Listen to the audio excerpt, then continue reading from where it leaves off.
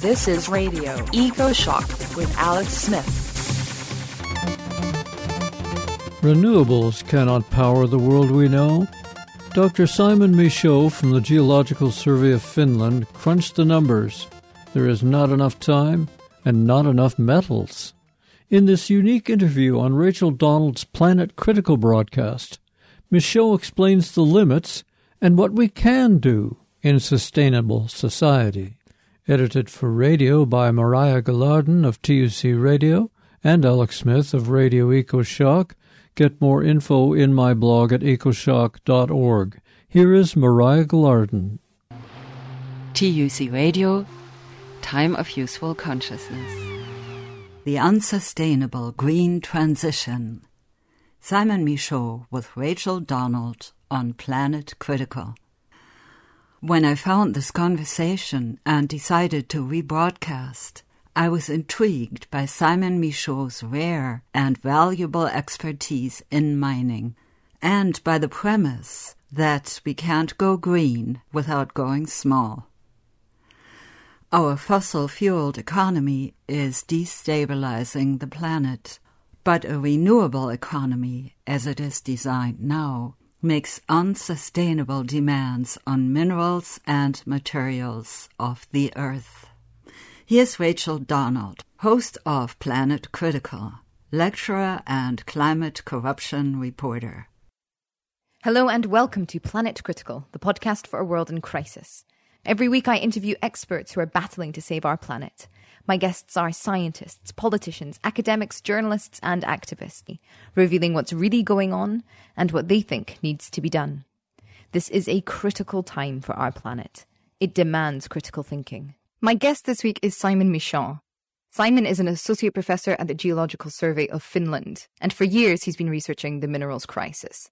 The fact that we just don't have enough minerals and materials in the Earth's crust to develop a fully renewable economy. Simon's work shows that if we want a livable future, we're going to have to reduce our energy demands, our material demands, and live smaller, simpler lives. He joins me to give me an update on his work in the year and a half since we've spoken. He explains the mineral shortage for those of you who haven't heard the first episode. He then discusses the mining problem, looking at the fiscal structures that will make a renewable economy very difficult. He walks us through how renewables are underperforming and discusses the battery problem. He then explains how to engineer a society that is livable and sustainable for the future, introducing us to a concept he's been working on called the resource-balanced economy. He also takes a little detour to discuss who blew up the Nord Stream pipeline, which is a fascinating analysis of how the mineral and energy crisis is playing into geopolitics around the world. I hope you all enjoy the episode. If you do, please share it far and wide. I wonder, Simon, could you give a 2-minute summary for anybody that doesn't yet understand what the problem is with our minerals and our materials? Right. Okay. All right. So my name is Simon Michaux. I'm an associate professor of the Geological Survey of Finland. The last couple of years, I have been tracking information and data in the industrial system to understand not only fossil fuels, like what does fossil fuels do for us now, but our ability to transfer and phase out those fossil fuels by applying the plan that we call the green transition. And what I have found is this problem is actually much, much larger than first understood, and that a lot of the very basics have not been done by our policy leaders. They have just been talking in vague platitudes without actually doing the actual math of the practicalities of what they're proposing.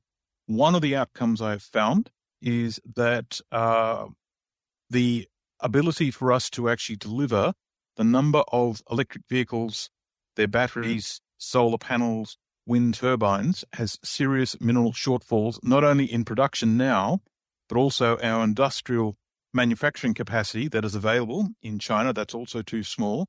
And our reserves and our resources and the resources under the sea, all not enough. So we've got a fundamental problem. And the way out of it is just to make a different plan. But that very, very basic solution seems to be too much for a lot of our policymakers at the moment. And so there's a lot of hand-wringing going on. So what you're saying is that we have a fossil-fueled economy right now. And as the listeners of the show will know, fossil fuel is very energy-dense, incredible fuel. We sort of waste a lot of it because it's just so abundant. And we cannot substitute that fossil fueled economy with a renewable economy because we're lacking the minerals and the materials to do so. Yes. And but even if we had those materials, we actually don't have the time to bring it online. Mm-hmm. And now we've also got the problems we don't have the money either. Ooh. So they've really made sure to make the worst possible mess possible. Mm. Some very, very unfortunate problem solving has been used where everyone is assuming someone else somewhere has actually already done this and everything's fine. Yeah. Everyone's referencing everyone else in a hall of mirrors with the understanding that they've not actually looked at actually going and phasing out fossil fuels because it's so easy to keep using it. Mm-hmm. And so it's like an environmentalist saying we don't want mining, but then goes down to the shop and buys a computer. Yeah. Right, that has actually been manufactured on the other side of the planet using mining methods that you would think that are not only unethical, but we would consider them illegal. Mm-hmm. That's what the situation we have found ourselves in. And it is remarkable. It's like we've got a series of blind spots as a culture. Mm-hmm. Mm-hmm. And there's more than one. And one of those blind spots is we tend to believe our own bullshit. Yeah. And that is at all levels, but it's especially at the policy-making level. Well, what is the alternative? I mean, if we live in like a growth-obsessed system and success and development is measured by growth, then to start talking about degrowth is sort of antithetical to the whole project. Well, the basic problem is the last 50 years we've used ideology to solve all our problems. Yeah. Right. Our currency, for example, is now what's called fiat. It's virtual. If we want to balance our budget, we just print more money. It's been this way since the early 1970s. Right. And for that reason, we have become untethered from reality, and it's the virtual financial world is where we believe reality is. Yeah. Meanwhile, back at the Batcave, reality is now starting to impose itself. So here we are. That's a good way of putting it. The virtual financial world's where we think reality is. Yeah. Yes. Yeah. I mean, certainly we see it given, I mean, you'll be able to speak more on this than I can, but, you know, the obsession with net zero policies as if emissions that go out to the sky, if they're balanced on some digital book in some way, then it's as if they don't actually exist in the atmosphere, as if the biosphere is digital in some way as well and can be deleted like a series of zeros and ones. So this all comes down to a fundamental misunderstanding of the commodities industry. Mm-hmm. Right. We believe, like for the last, 100 years, our technology has developed in like a 2 to 4 year cycle where a need will arise and then someone will go out and they'll invent a technology and that'll change the world. Mm-hmm. And the point from having the idea to actually getting it to market in the private sector seems to be around 2 to 4 years. Not always, but the commodities sector takes 20 years to open a single mine. Right. Right. So it happens much slower. And the innovation in the commodity sector does tend to happen in very small increments. Oil and gas is different because a lot of money goes into it. But in the mining industry, the actual science behind mining hasn't changed much since the 1920s. Yeah. Right. And so the engineering has changed as we sort of gone along. But the basic principle behind flotation, crushing, grinding, the last innovation was someone invented the hydrocyclone in 1920. And we've also got the problem where we've gone for the highest grade deposits first and you end up with the lowest grade deposits later. And we're using the same basic formula for the industry to actually operate. And that has happened all the way along. Mm-hmm. When you say a first grade deposit and a low grade deposit, does that mean sort of the quality of minerals that are being mined? Yeah. So not only is it the grade, so for every, let's say, ton of ore, how much metal do you have in it? And so when I started my career in, say, the mid-90s, the cutoff grade for copper was about 2 or 3%. And below that, we didn't bother. It wasn't economic. Now the cutoff grade, or cutoff grades for feasibility studies that I've actually taken part of, is 0.1%. Hang on. 0.1% of a mineral within in a deposit of ore? Yeah, yeah. That's a crazy amount of destruction for very little... Yes. Material. Let's say you had like a gold ring on your finger, right? That gold ring has 3 tons of waste somewhere on a mining dump somewhere. Oh my God. Right. So this is the thing. So we've gone from say 2 or 3% to 0.1% in the space of my career. One person, which is what, 28 years, 25 years, whatever it is. Mm-hmm. And so the other problem is the minerals themselves that we need to what's called liberate it from the rock. So with the little particles metal, we want them to be separate so we can actually then pull them out. But if the little grains of minerals are really small, right, the smaller you go, the more energy you've got to import in grinding, and it goes up exponentially. It's not a linear relationship, it's exponential. So to grind from, say, when my career started, the closing size for your conventional copper plant was around 150 micron. What does that mean? So you've got to take the rock, and we're going to crush it and then grind it. So most of what you've crushed and grind is smaller than 150 microns in size. Okay. Right. And so imagine you have like a giant big pile of particles, and then we're going to put it through what's called a flotation plant, which actually uses a chemical or physical difference to pull out the metals. And so what we're doing is copper, for example, is what's called hydrophobic. It does not like water. Mm-hmm. So you put it into water, and then you put bubbles in it. Lots of bubbles, like say, in your washing up. And as the bubbles rise through that, a copper particle will go, oh, there's a pocket of air, and it'll want to stick to that pocket of air more than it wants to stay in the water. And so that rises to the top, and you have what's called a froth bed. Mm-hmm. Scrape the froth bed off, and you've concentrated it to about 25% copper. Wow.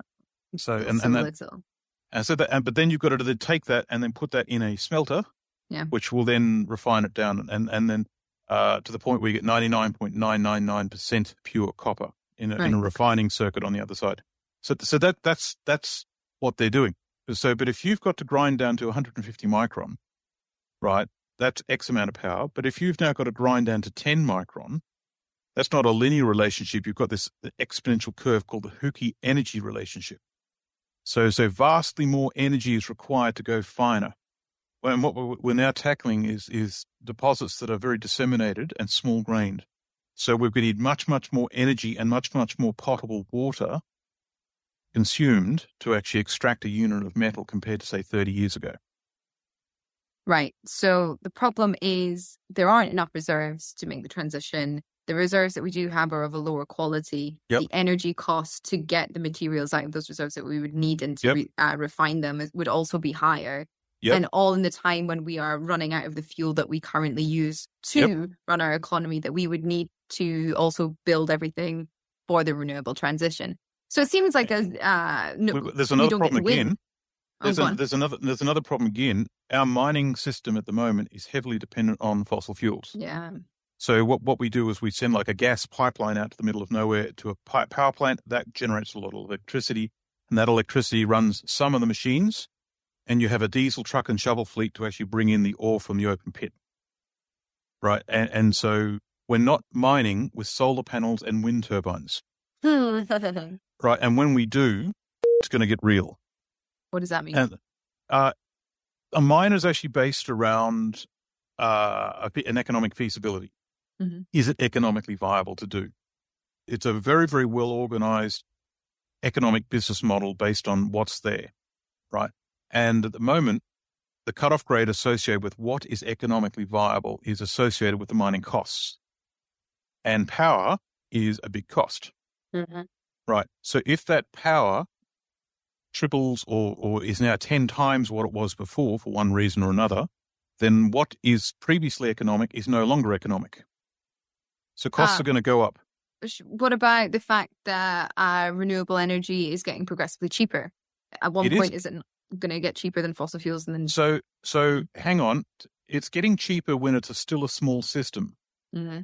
But if it can be shown that we don't have enough minerals in the ground to make a replacement system, we will hit a asymptote in the market where all of a sudden there's now scarcity of metal supply, and the systems you want to use are no longer available on the market. So that cheap price cannot stay cheap. It's a temporary situation. It's a situation while we have metal to supply, things are fine, right? But when we actually want to ramp up and actually sort of start doing this for real, then we've got a problem. So when I say it's going to get real is when the mining industry now has to run in a situation where it is on non-fossil fuel systems only, right? The manufacturing supply chain at the moment is only conceptual, and we just haven't thought it through. Like, fossil fuels are a hidden subsidy for everything. Take that away, you've now got a hidden penalty. And I think a lot of mining and a lot of manufacture will just simply stop. Check out the Radio EcoShock website. We're at ecoshock.org. Right, and that's just, what do you do? Mm-hmm. And then I imagine it becomes a bit of a sort of descending spiral then as well, in that you've got mining that stops. And also, I think it's worth putting out at this point that for all the advocate of a transition, like there's lots of environmental discussions and problems around mining and the excesses of mining and the fact that we do not prioritize our resource use. For example, digging out gold, producing 3 tons of waste so that it can go in somebody's finger. But if we're in a position where we don't have fossil fuels to do the work and then mining progressively shuts down, then you can sort of kiss goodbye to any dream of an increasingly expansive renewable economy. Yeah, so what ends up happening is it moves out of an economic free market paradigm into a strategic asset paradigm. Because fossil fuels are going, and the only plan B we have is at the moment wind turbines, solar panels and EVs. We don't have a technology somewhere else, and we can't wait anymore, right? So the green transition will happen. What I'm saying is it will be much, much smaller than we think. And so we're entering into a world of a energy contraction, like a sharp energy contraction, and we're just not prepared for it at the moment. And there's going to be a reordering and a revaluing of society. When we mine, for example, we use what's called the net present value tool, which works out the basic principle is if you've got, like, say, a £1 note in your hand, that's worth more than if you maybe get, say, £2 or £3 in a year's time, because you might not. It actually has a discount rate for risk, right? And so when you invest in something, you actually have a risk assessment on whether it's a worthwhile investment or not. And so the more metal you've got in the ground that's actually accessible, the more value that's involved. But if it takes such a long time to develop, because that NPV calculation is insensitive after about 7 or 8 years. What does that mean, insensitive? Whatever happens after 7 or 8 years is of such a little impact, it's not really included in the calculation. Okay. So what that means is any rehabilitation costs of closing the mine down are actually not included in the startup cost in that calculation. Oh. Right. And so they've got to include it in things like as to get a mining license. Right. But the economic viability is not linked directly to that because the NPV tool doesn't really allow it. Okay. Because it's all about money and they're all about starting. Like in South America, masses and masses and masses of mining going on. You've got all these huge tailing dams and no one knows what to do with them. Yeah, there's huge expanses of mining waste. And so it's all fine while it's a relatively small problem. But when the problems start to telescope out and get large, like the tires that come off the dump trucks in one of the mines, I think it's Escondido, or it's one of the ones in South America, the tire stockpile of worn-out tires is so large it can be seen from space. Really? Apparently. You can see it on Google Earth. And I think, well, gosh, guys. And so, yeah. So if you're mining in like a mine that's been operating for, say, 30, 40 years, and it's processing 3,000 or 4,000 tons an hour, and you're only taking 0.5% of the mass and the rest gets dumped somewhere. Yeah, now where what? does it go? Yeah. Okay, so when we last spoke, and I want to get onto what you think a viable renewable economy will look like, and what that actually means. But when we last spoke, the idea was trying to trying to get more of this information in front of policymakers and try and get them to listen. You've had success. Can you talk us through that? You spoke to the UN. Yeah, like it's a little strange for me still. Until a couple of years ago, I was just used to being ignored like everyone else. And this was considered normal. I've presented my work now since the release of the first report, say, which was August 2021 or July 2021, something like that. And so it's been we're approaching 2 years. Mm-hmm. In that time, I have presented my work over 160 times. But it's been often to groups that are like ministers of government, civil servants who are actually sort of advising ministers, universities, policy groups, investment groups. I've presented to the UN a couple of times, I think like 3 or 4 times now. And in each circumstance, they're saying the same things. First thing they always say is they were in shock. They were not prepared for what I had showed them. Mm-hmm. They often say things like, this is like drinking from a fire hose. Because every time someone criticizes my work, I go away and think about it, and then I add something into the next presentation to answer that criticism. Mm-hmm. And that's how you end up with such an information-rich 30 minutes talk. And so the second thing is no one has been able to refute my work. They don't criticize me to my face. The monkeys on Twitter like throwing poo, but the people who actually work to my face can't refute it because I'm using their own data. There is one gray area of discussion, which is something we should talk about, and that is the size of the buffer stationary storage power units for wind and solar. Oh, and the stationary storage power unit, does that mean battery? Yeah. I'm using batteries, but there are other things you can use like pumped hydro storage and stuff. There are bottlenecks for every single one of those. We should discuss that in a moment, while that is. The third thing they say is, all right, you scared the hell out of us, now you're going to fix it. I don't care how you do it, but you fix it and you fix it now. Mm-hmm. And so they want a solution for plan B, and that's now in progress. So the people who are actually looking at this, they're not refuting it, and they often ask me to come back. Mm-hmm. Like the Climate Change Fund in Finland, a group called Sitra, they looked at this stuff and they go, right. And Finland's a culture where it is based on, let's look at the facts. And if the facts are uncomfortable, we've got to look at this. And that's more prominent here in Finland than anywhere else. Whereas in Australia, you've got the headless chicken approach to things that challenge their paradigm. Just don't worry about it, leave us alone. So the Finns and the Swedes are all looking at this. The Department of Energy in America has picked up on this work.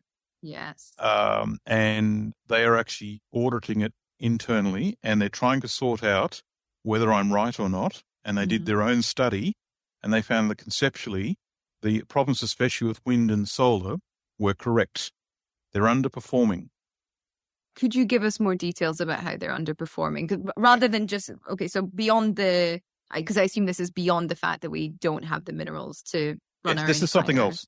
This is something else. Right. So wind, let's do solar first. So solar is highly intermittent. It's very vulnerable to the weather, and it only works during the day. Mm-hmm. So according to the Energy Observatory Agency, which I collect the stats on what power was produced, not what they thought they did or what they promised, what did they actually report? And solar globally, on average, was producing 11.4% of the calendar year.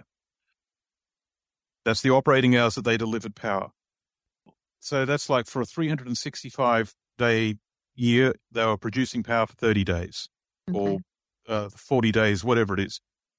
Most of the time, they are idle for these assets, whereas a coal-fired power station is available something like 92% of the time. Mm-hmm.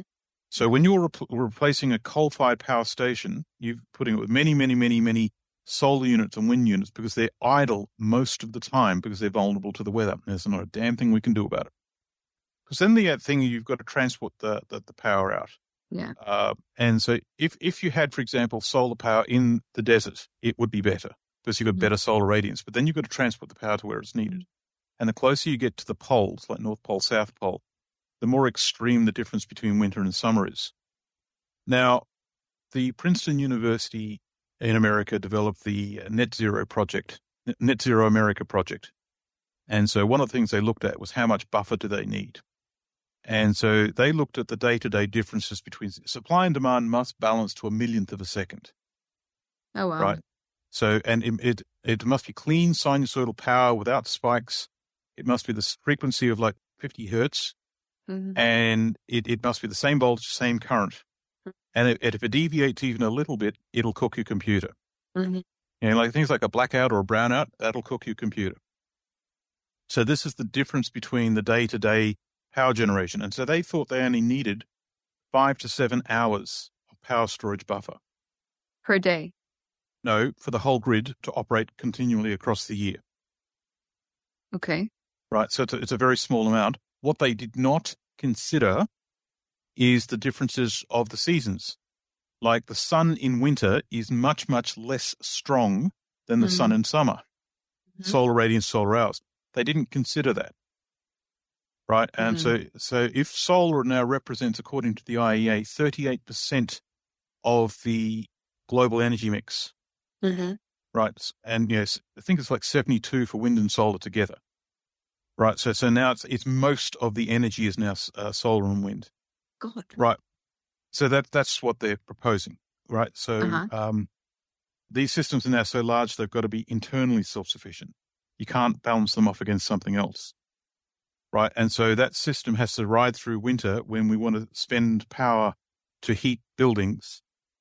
Right. That also happens to be when we have the poorest sun radiance. Mm-hmm.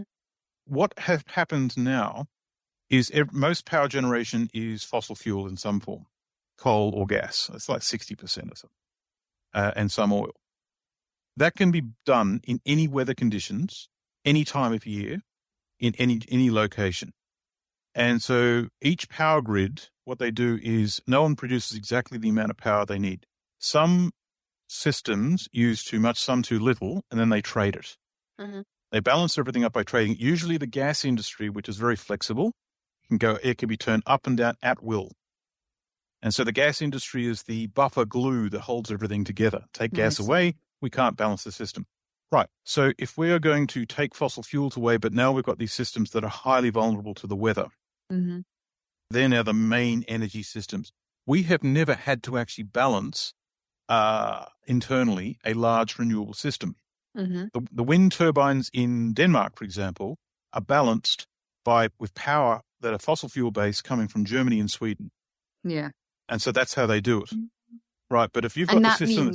Sorry, Sam, that means when they drop out, the fossil fuel power will kick in, will step in. Yes, right. Yes, that's right. Yeah. And so and when they generate more, the fossil fuels can reduce a bit. And so they're able to do this through the trading of fossil fuels. But a renewable power grid won't be able to do that.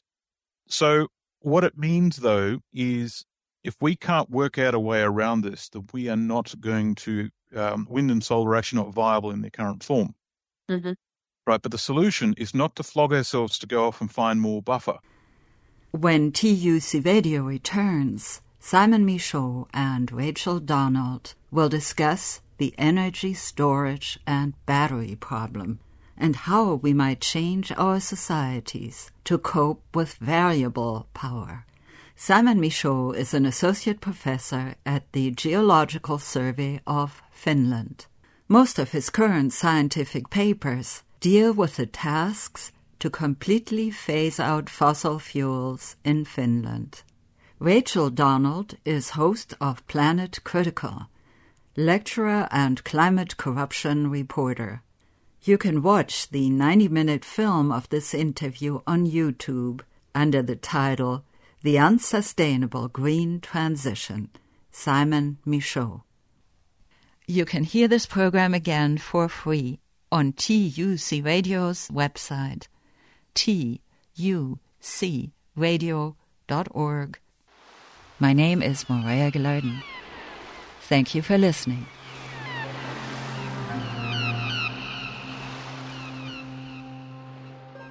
We continue with solutions in just a minute. You're listening to EcoShock Radio for the world. I'm Alex Smith. Get it all at our website, ecoshock.org. This is Radio EcoShock with your host, Alex Smith. We return to the hard facts about sustainable energy with Rachel Donald of PlanetCritical and Dr. Simon Michaux, a mining engineer with the Geological Survey of Finland. The conversation returns with battery storage solutions, followed by Michaux's visions of true sustainable life. So why batteries? Okay, pumped hydro storage is the cheapest way to do it at the moment. And what is pumped hydro storage? Is that when you pump water up to the top of the hill and then it's got potential energy and then you release it and it's kinetic energy? So you need to actually have a place where you can actually do that. A place that actually is capable of having a hydro plant, and then you've got an elevated part where you can actually pump it up and it can come back down again. Yeah. Now, the problem is we need about 2,000 terawatt hours of capacity to be stored. This is the capacity they need to ride through winter. This is for the 28 days. 28 days equals 2,100 terawatt hours. Now, that's huge. Most hydro systems that are actually okay for hydro already have a hydro plant on them. There's not very many left that don't have a hydro plant on them. Right, so now you've got to find hydro plants with a place with a raised area, so there's a raised reservoir, and they're even rarer. Now find 2,000 terawatt hours capacity for that. What does 2,000 terawatt hours means for us non-scientific people? How much power is that? Okay, so in the year 2018, we used 26,614 terawatt hours. Wow, so 10% of our global energy use almost. Yes, as it stands now. You can probably expand pumped hydro a bit, but nowhere near enough to meet that requirement. Then you've got things like compressed air storage in caverns. Now, that has engineering scaling issues. You can't just put it anywhere. And you need to have like a geological, geomechanical competency underground. And so you can do it for a bit. But again, 2,000 terawatt hour capacity. And the other one is spinning flywheels. What are they? You spin a flywheel up and it spins and spins and spins and it keeps spinning. And then later, then you use it to generate electricity because it keeps spinning. It works, right? Yeah. Has its application, but you've got your efficiency curves there. Okay. And again, you've got some engineering footprint problems. So and the other one's supercapacitors, where it's like a battery, but you put power into it, but it also wants to drain away, so you can keep it for a couple of minutes. Oh. You're not going to keep it for months. Right. Okay. So a rubbish battery. Yeah, but it has its application in trying to actually balance things at a perfect millionth of a second. Right. Okay. The Singapore government did a roadmap study, and they came to the conclusion that batteries were the preferred form. It's just a question of what chemistry to use. Because batteries can be put in any weather, in any location, in any footprint. Like you can have any shape. You don't have the logistical constraints of, say, compressed air or flywheel bases or pumped hydro or anything like that. And what they don't understand is the sheer volume of power they need to operate. They don't understand how much power that they need to actually store. So what's happened is everyone has collectively missed this basic problem. The 2,100 terawatt hour. Yeah, the amount of is, and the fact that we don't really have a technology to store that much power for a long time. You've got, for example, 6 months of the year in, say, Berlin, in the summer, you get lots of sun. It exceeds the average. Okay, you've got to collect that power and keep it for about 6 months, and then across winter, another 6 months, you've got to release it slowly to make up that shortfall. And so you're storing power for sometimes 11 months. Right, and a lot of power. Yeah, and the closer you get to the extreme poles, the more pronounced that difference actually is.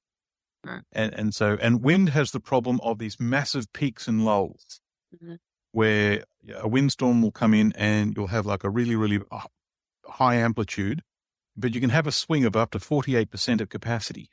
Because then after that, you've got, like, say, a couple of days where there's no wind at all. Yeah. Even though it's a couple of days, the size of the peak dictates the amount of buffer you need. And so I actually don't know how much buffer is needed for these systems, and I don't think anyone else does either. Okay. I've just sort of highlighted that this is a problem, we should look at it. Yeah. But the thing is, Yeah. But do we have, I mean, what is the battery field looking like? Are there mega batteries in development? Will it be possible in 5 years' time? And what are also the minerals? What would a mineral shortage do to the battery industry as well?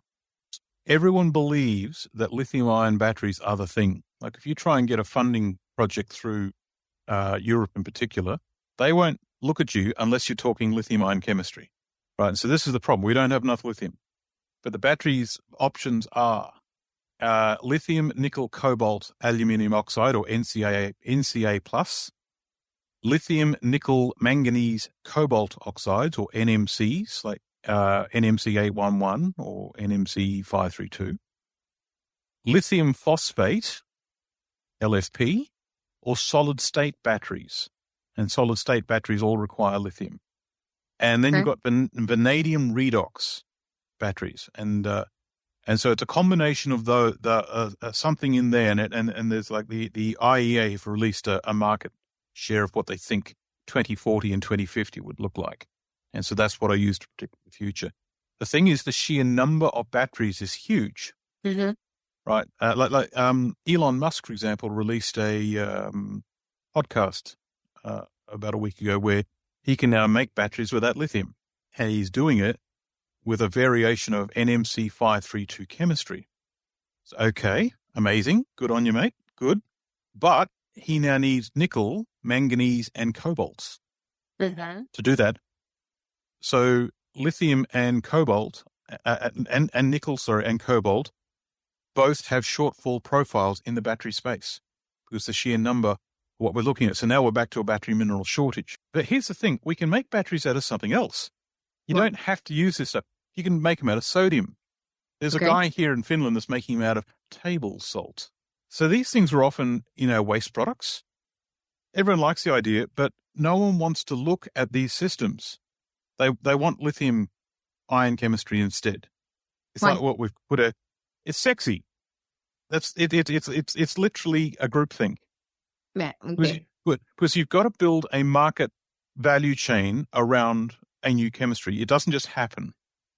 You need to source the minerals, turn it into something useful like a metal or a chemical, and a manufacturing plant to turn it into a battery. Then the battery has to be suitable in an engineering state to be used in technology. And everyone knows what to do with lithium-ion chemistry batteries, but they don't know what to do with, say, a sodium battery yet.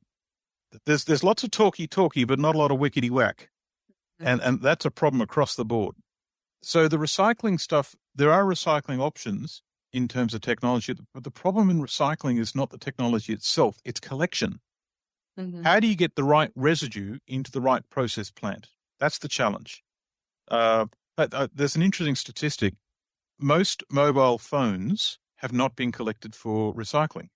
Most people have their old mobile phone in a drawer somewhere. Yeah. 95% are in a drawer somewhere, right? And if you're not going to get enough together in a mass, it's not worthwhile to recycle. And then recycling the stuff out of a mobile phone is really complex because they're quite complex devices. Yeah. And so it's not economical. So they just generally go for the gold, the platinum, and the silver, and they just leave the rest go into landfill. So what we do is instead of trying to actually flog ourselves to find more power storage, we develop an electrical engineering technology that can cope with variable power. And so it's tough enough that can survive, for example, frequency fluctuations and power spikes. And sometimes there's no power at all. Sometimes there is. Sometimes it works. Sometimes it doesn't. So if we can actually sort of have a technology like a computer that could survive that, then we forego the need of the power buffer. It's a tough ask. So instead of having one big seamless grid, could we have several grids that do different things? Like we might have like a highly intermittent grid whose purpose is to produce hydrogen, right? And in that producing hydrogen, sometimes it's on, sometimes it's not. Sometimes it's going really well, sometimes it's not. Right, so that's an industrial application that will chew a lot of power. Charging of batteries, that's an industrial thing. Like, where we get our service station, where we buy our gasoline, petrol from now, and a parallel system of charging electric cars has to be introduced somehow. If we could link the power needed to generate that electrical power, can that be done in a way that is highly variable? At home, you might have a thing where the lights that you've got on, and sometimes they're on, sometimes they're not. And we just accept the fact that things are variable. We're very used to the idea of flicking the switch and there it is. Like computers, for example, might run on a buffer for a period of time. But when it shuts down, it's got to wait till power comes again. And until then, you can't have your computer. It might be something like that. What that looks like, I don't know. You are listening to energy and mining expert Dr. Simon Michaux in conversation with Rachel Donald of PlanetCritical.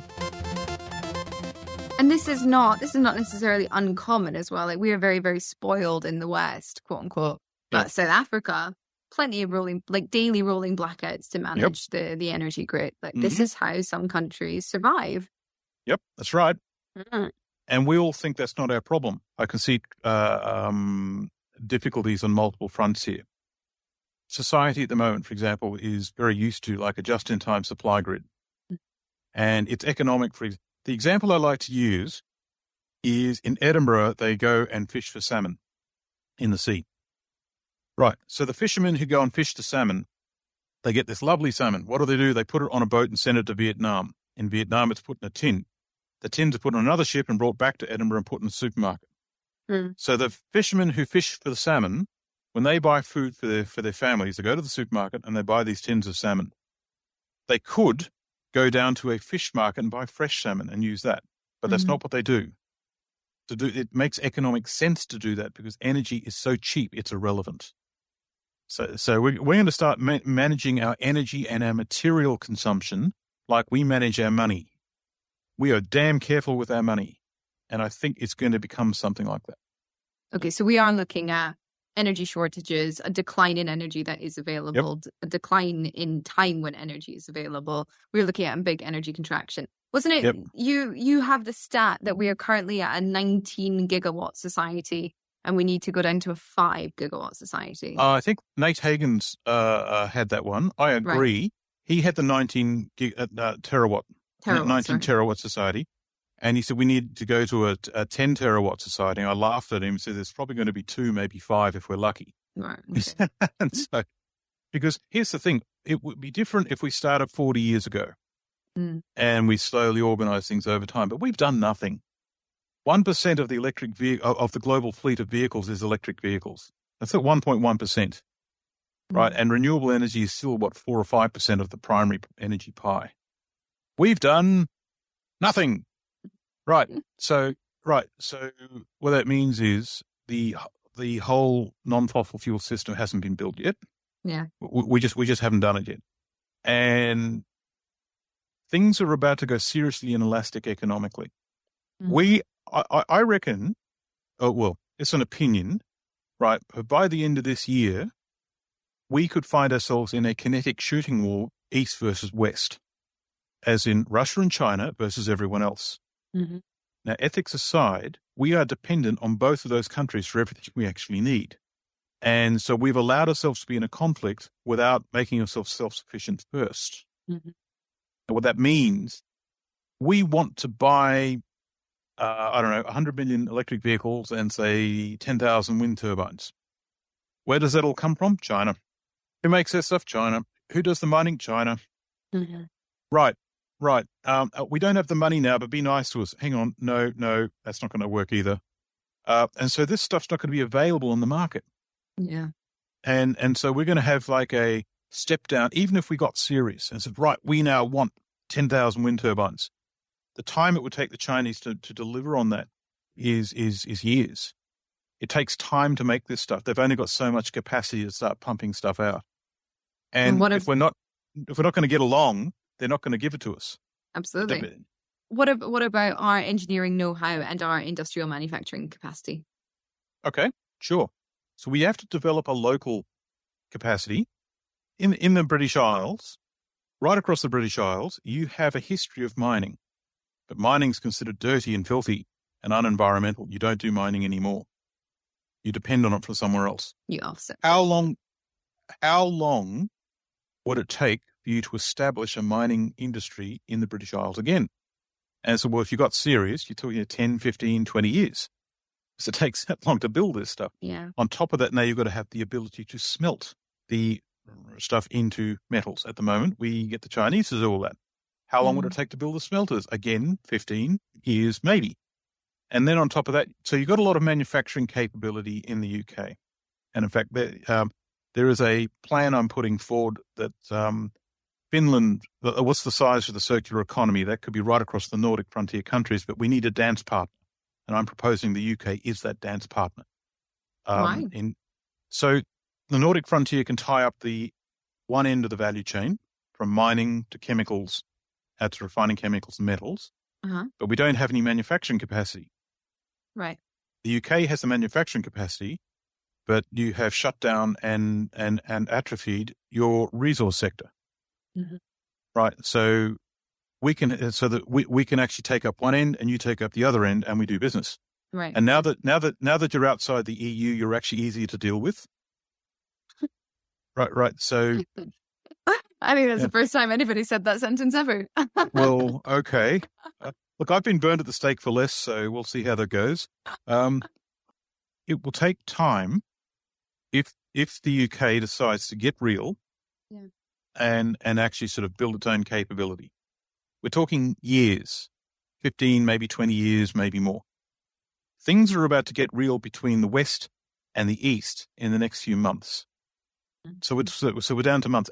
And we tend to do stupid stuff like we throw economic sanctions around. And I don't believe there are any good guys in that conversation. We're all doing dodgy stuff, all of us. Who blew up the Nord Stream pipeline? Right? Who indeed? Asking for a friend.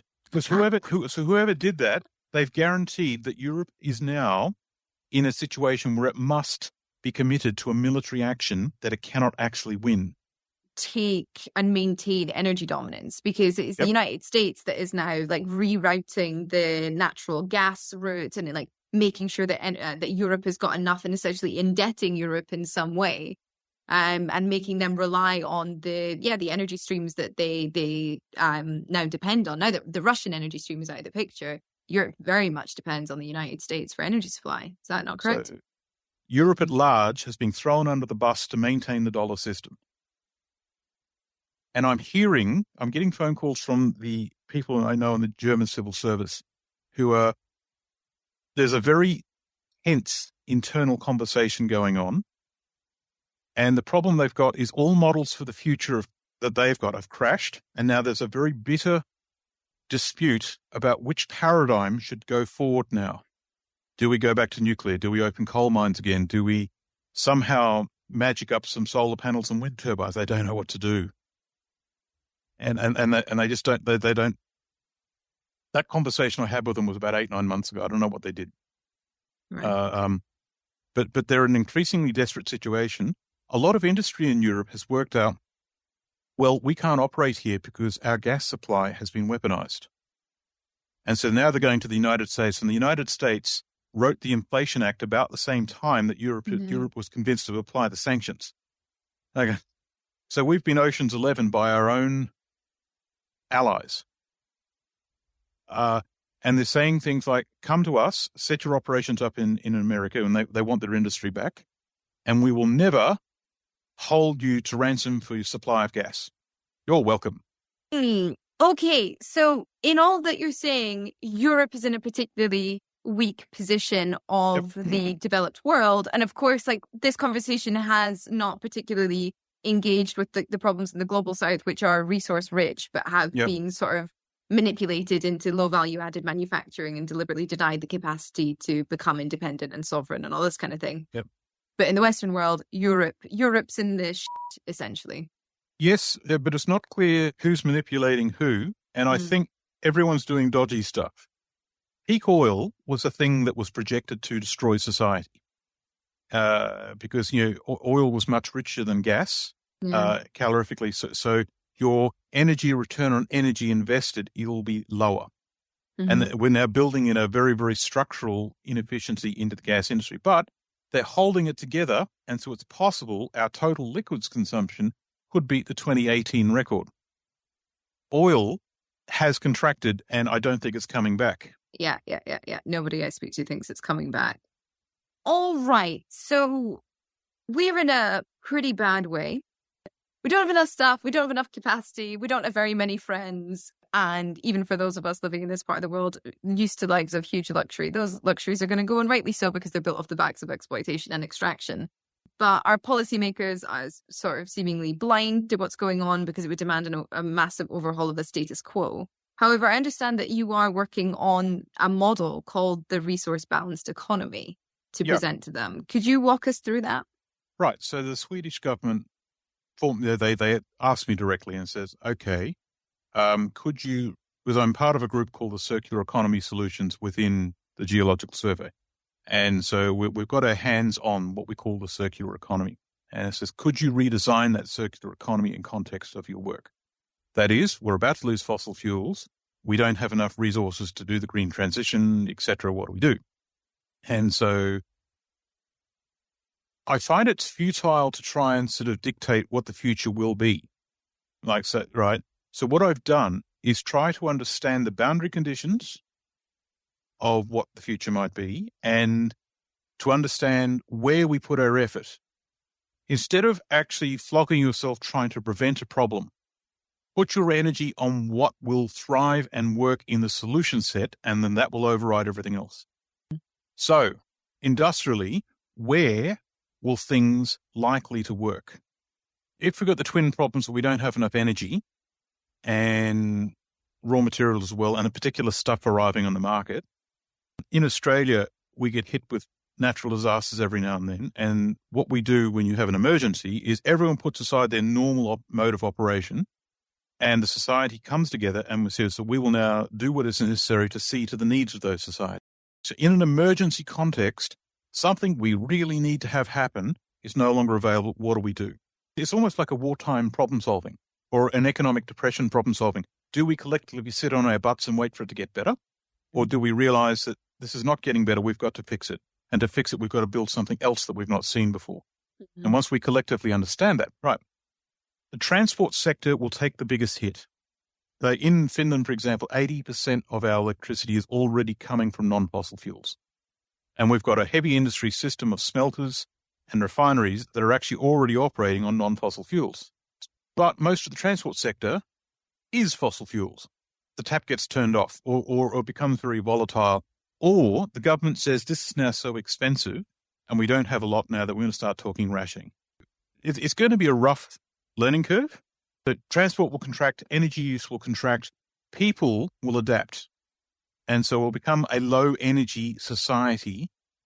Where do we get our food from is a big problem. And so we've got to get off petrochemical fertilizers anyway. Yeah. But it would have been preferable not to do it like this. In conventional industrial agriculture is a problem. Yeah. So this is the idea where I believe society is going to split into four basic paradigms. And so how do we respond to this? And which of those paradigms are actually going to be useful? And what are the four? Okay, so this is an idea that I put together. First one is the cornucopians. These are the people who believe it'll be fine, someone will think of something, it'll work out, we're not really in much trouble, it's all good. Okay. And the people who refuse to actually engage in this conversation at all, people who want to keep the existing fossil fuel system going, people who believe, for example, that the green transition in its current form is what we do. Most of the people working in the oil industry believe electric vehicles will come online and make everything so cheap that oil will become obsolete.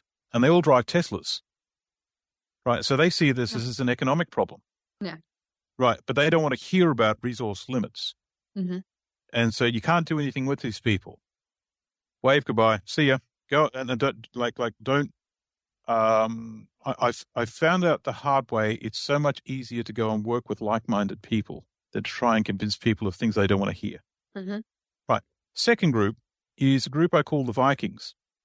Although when I was talking to Amanda Scott the other day, she said she prefers to call them the pirates. These are people who realize the wheels are falling off and it's getting tough.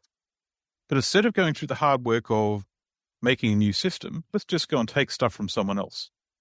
Okay. And The raiders.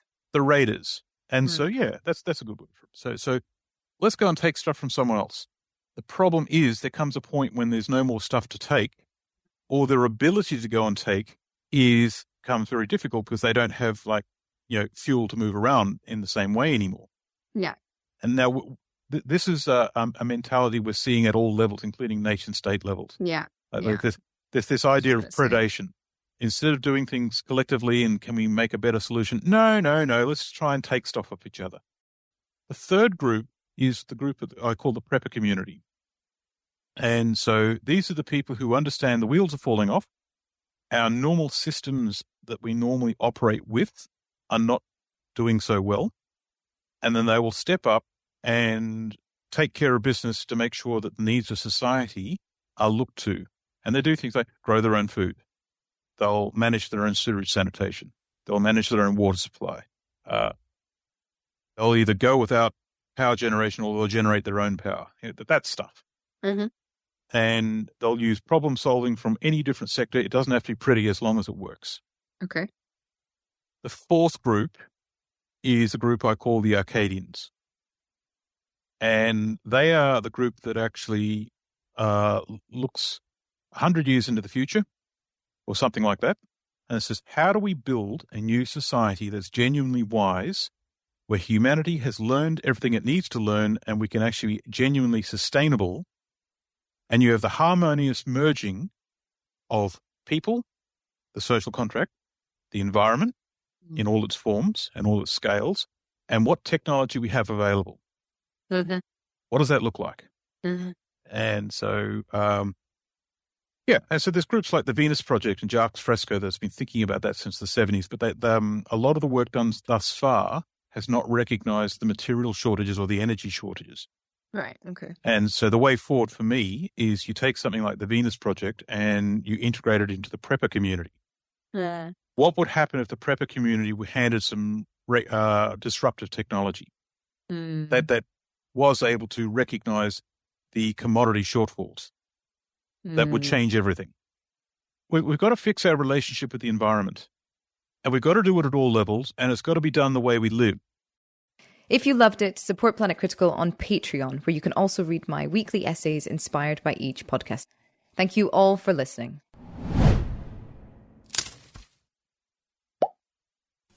This conversation between Rachel Donald of Planet Critical and Dr. Simon Michaux was edited for radio by Mariah Gallarden of TUC Radio, first half hour, and Alex Smith of Radio EcoShock, second half hour. My thanks to Mariah and Rachel for making this essential information available. Find Mariah's Time of Useful Consciousness, TUC Radio, at www.tucradio.org. Rachel Donald is on Substack at www.planetcritical.com. You can support Rachel's work in independent climate journalism on Patreon. Find my notes on this Simon Michaux talk in my weekly show blog, published Wednesdays at ecoshock.org. Our time is up. I'm Alex Smith. Thank you for listening and caring about our world. Just a little story from Penn State geologist Richard Alley. Now, come a little farther forward in time. We're now in the Saurian sauna of the mid-Cretaceous. It's still hot. There's no ice near sea level at the poles anywhere. You have balmy temperatures. You have forests crowding up to the edge of the Arctic Ocean. The continents are not that different from now. And if you put them in a model, as has been done, you melt all the ice and the sea level gets a little higher, and that changes the planet's albedo a little, and you get a little bit of warming, and you move the currents around, and you might a little bit of warming with some configurations. You can't get much. And so it's really stinking hot, and the only explanation we can find on this is that CO2 is really high again. And probably, again, because volcanism is running pretty fast. If you put high CO2 in the models, you sort of match what happened, except that the world seems a little bit too warm at the poles. If you leave the CO2 out of the models, you don't get very close. The only way we can attribute this warmth of having an ice-free world is to have a high CO2. This is a climate emergency. Find out more on the blog ecoshock.org. No sign up, just the latest info, free for all. ecoshock.org.